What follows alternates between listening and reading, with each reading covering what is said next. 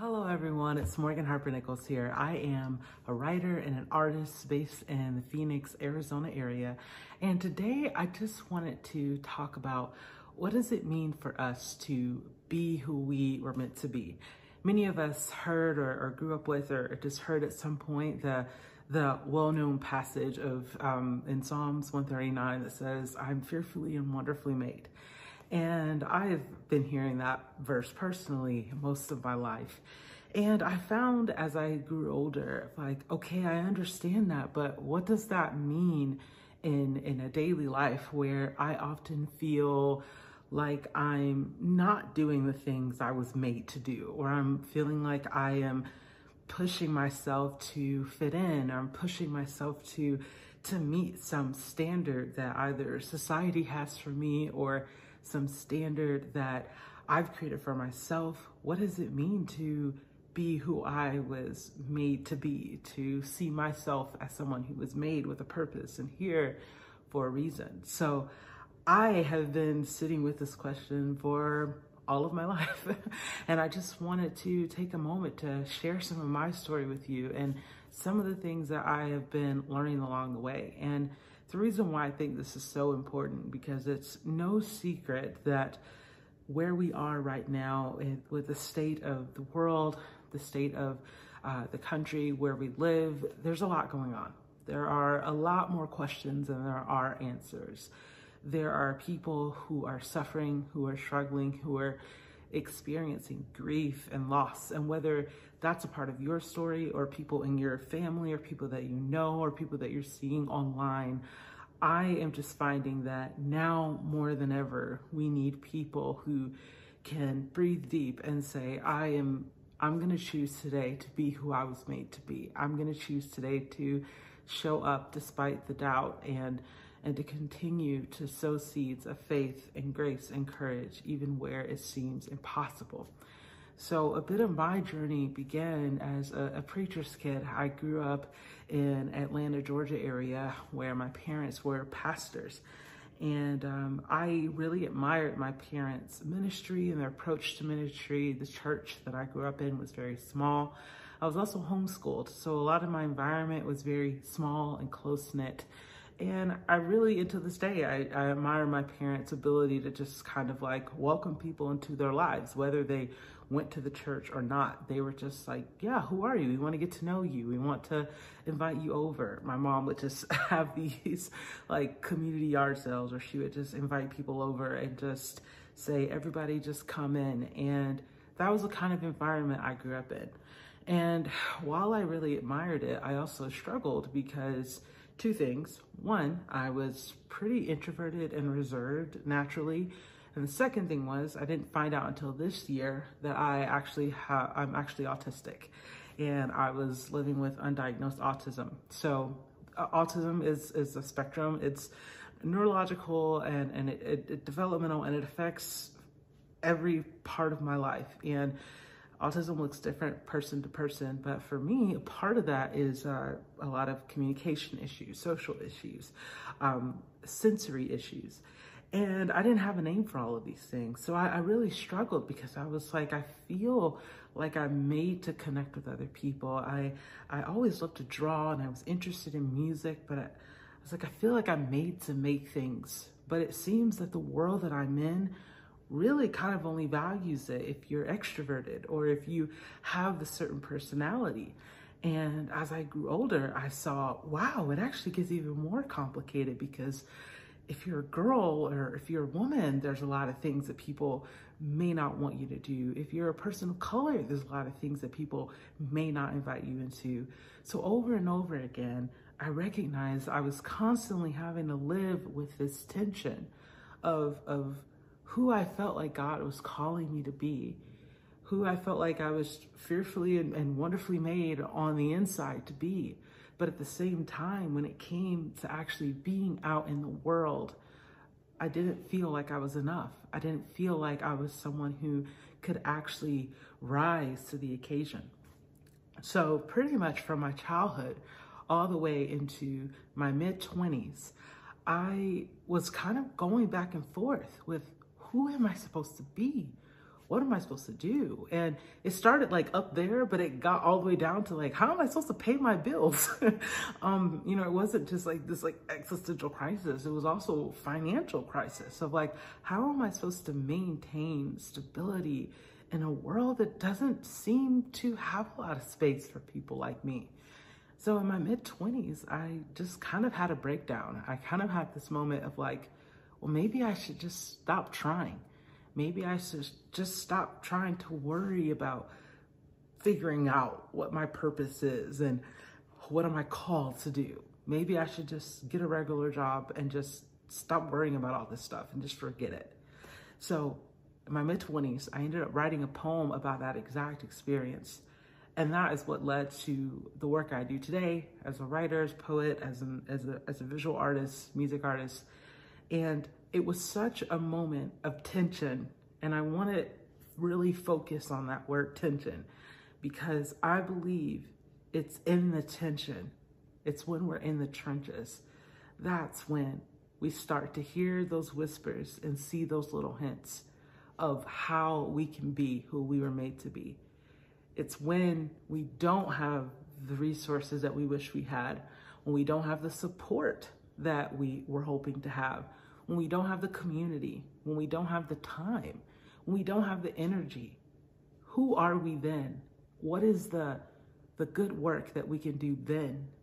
What are the prayers that we pray then when we don't have, when we are living with that tension of, I feel this thing inside of me that there's something more. But at the same time, when I look around, all I see is helplessness, hopelessness. All I see is destruction and division. It's in that tension.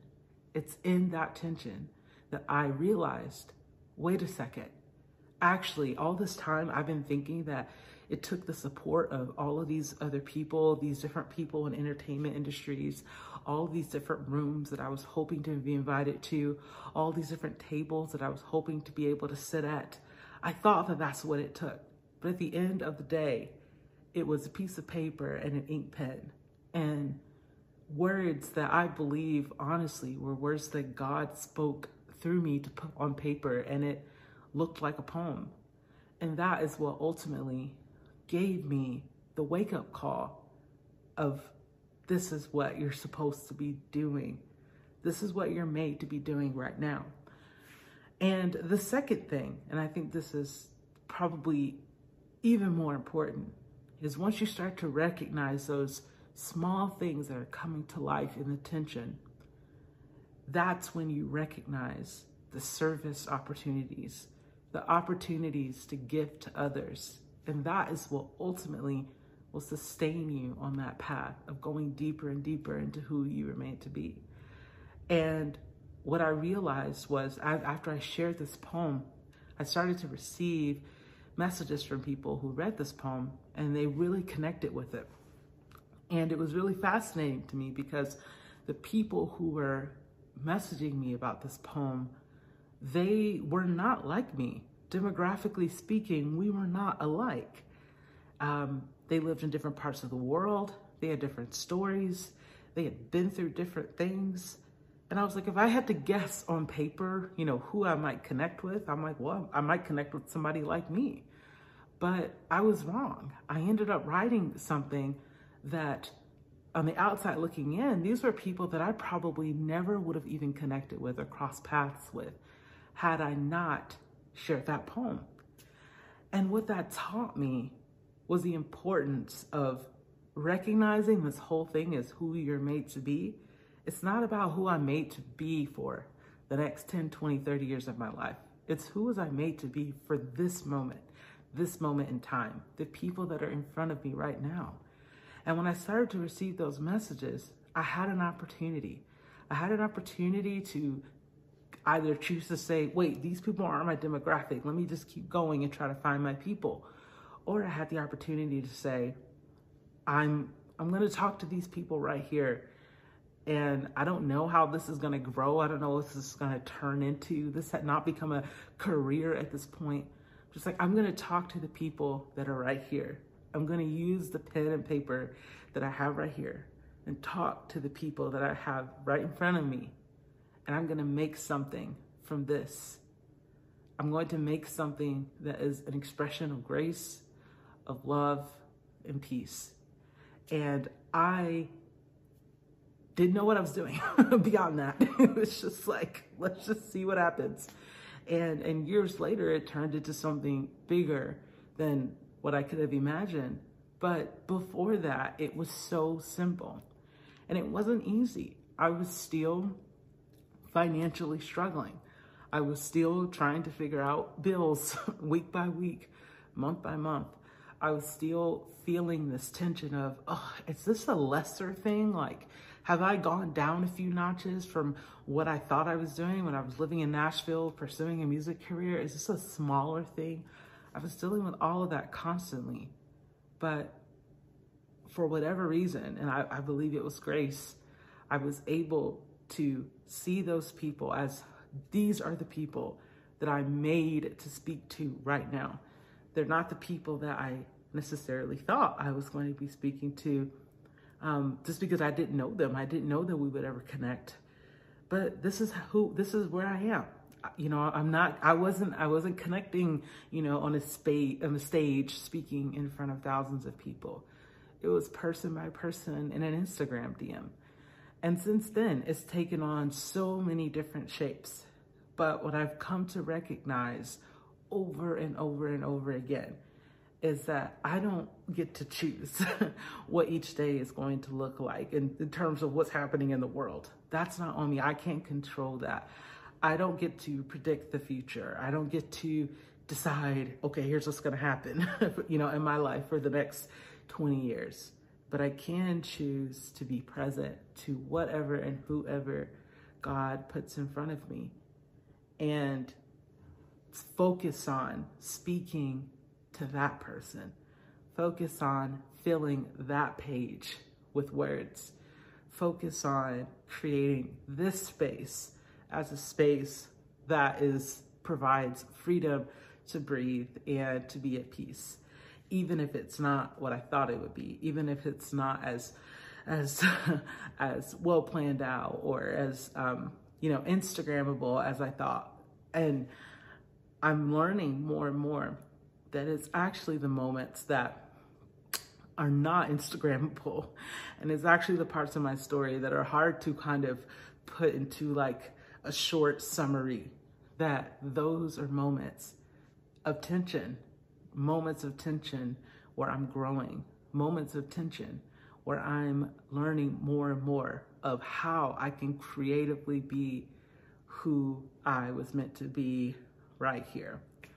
Growing up, my dad had he was preaching a sermon, and I oftentimes would draw pictures during his sermons. And one particular Sunday, for whatever reason, I decided that I was going to show him these pictures that I drew. And I was just using like a regular ballpoint pen, and I think I may have had like a color pencil or something. But I mean, it was just like on the back of a church bulletin. It was pretty simple. And for whatever reason, I just felt like I was like, I'm gonna show it to my dad that day. I didn't like to show my drawings to many people growing up, but I decided to show it to him. And my dad looked at it, and he looked at me and said, God made you to create. And to me, that was a charge. That was a moment that I carried with me from that moment forward. Now, it took me about 20 years in between that moment and the moment I actually was like, I'm an artist. It took me a long time to say that. But that was a seed that was sown that let me know what was possible with a piece of paper and an ink pen. What was possible being on the receiving end of a sermon as a kid, and the little bit that I was able to take in, just how much God could do with so little. So what I want to leave you with is that charge that you were made to make. You were made to make the most of where you are right now. You don't have to figure out what it's going to look like 10 years from now right now, or even 10 weeks from now. What's in this room that you're in right now that you can use as a tool to connect with other people, to show up for others, to make a difference in a world that desperately, desperately needs it?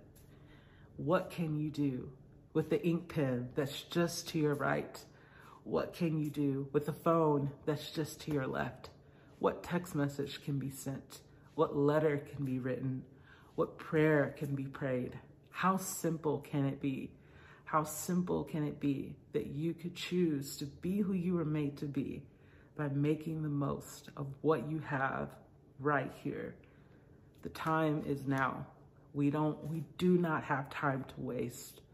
There are far too many people who are battling the very worst right now, who are suffering in silence, suffering alone, crying out and not being heard. We don't have time to waste. Now is the time to make the most of what we have, what God has given us. And that is how we can be who we were made to be.